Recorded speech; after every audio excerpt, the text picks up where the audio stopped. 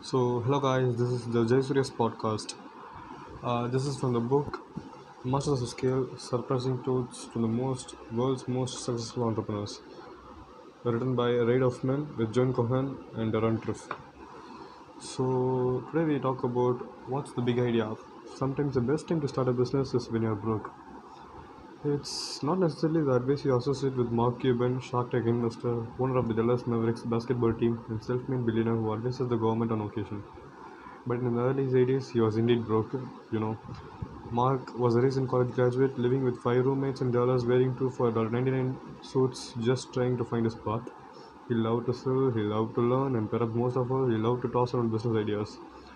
So, in his job at a computer software store, he was one of the only salesmen who knew how to program and who actually read the manuals for the software they were selling. He had an idea for improving sales that he was sure his boss would love. His boss, usually, like most people, he said no. Mark did it anyway, and it worked. Then he fired him. Someone else might start looking for another company to work for, but Mark started looking for a company he could start. In retrospect, to him, the timing seemed perfect. See, when your back is against the wall, when you're broke and you have to come with something, you've got nothing to lose, he says now. If you try and you fail, you're back where you started. You haven't lost anything, so why not try? Mark started hunting for the big idea he could launch a business around. He wasn't looking for the Dallas Mavericks sized idea or a broadcast.com sized idea.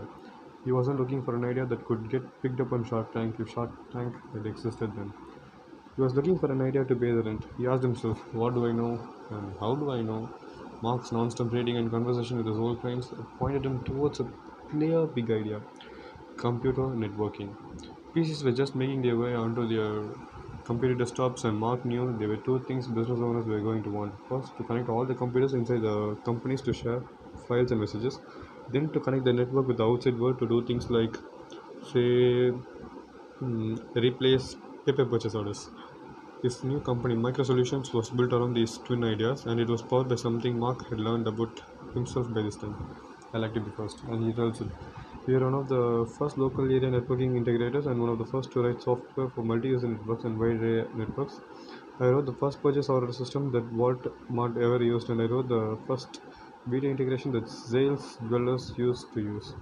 You guys knew about all these things. Being first, the good idea isn't enough to carry a business, of course. In fact, it can make the climb steeper because there are so many unknowns. To tackle that uncharted terrain, Mark knew he needed the right team for his highly technical, high touch, labor intensive idea would die on the journey.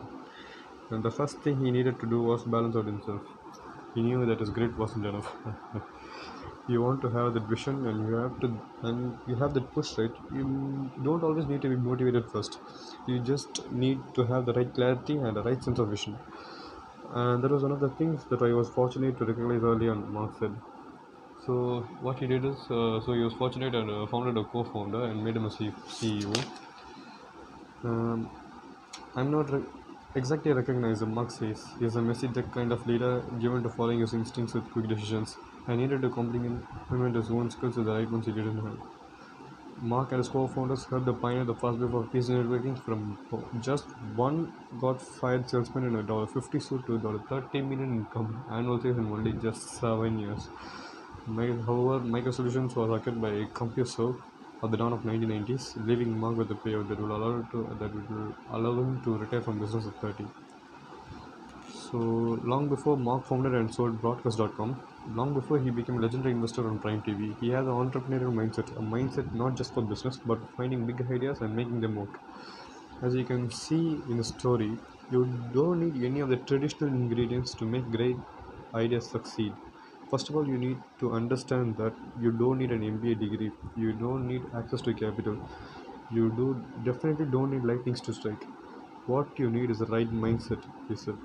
You need curiosity. When you have curiosity, only you can look around themselves. Or if you're just bored, how can you look around yourself and the opportunities that you have around you? You need to collaborate to tap the ideas and strengths of other people so you can improve your idea and actualize it. And finally, you need grit to persist to the inevitable failures along the way, and there will be failures definitely. We all have failures. Even when you do all the things you need to do, you're still going to have failures and mistakes. Mark says, what I tell people, it doesn't matter how many times you fail, You only have to be the right one time. Just one time you have to need to be right. Then you're going to be called an overnight success. You're going to be called lucky. Then you will feel proud of yourself. Thank you.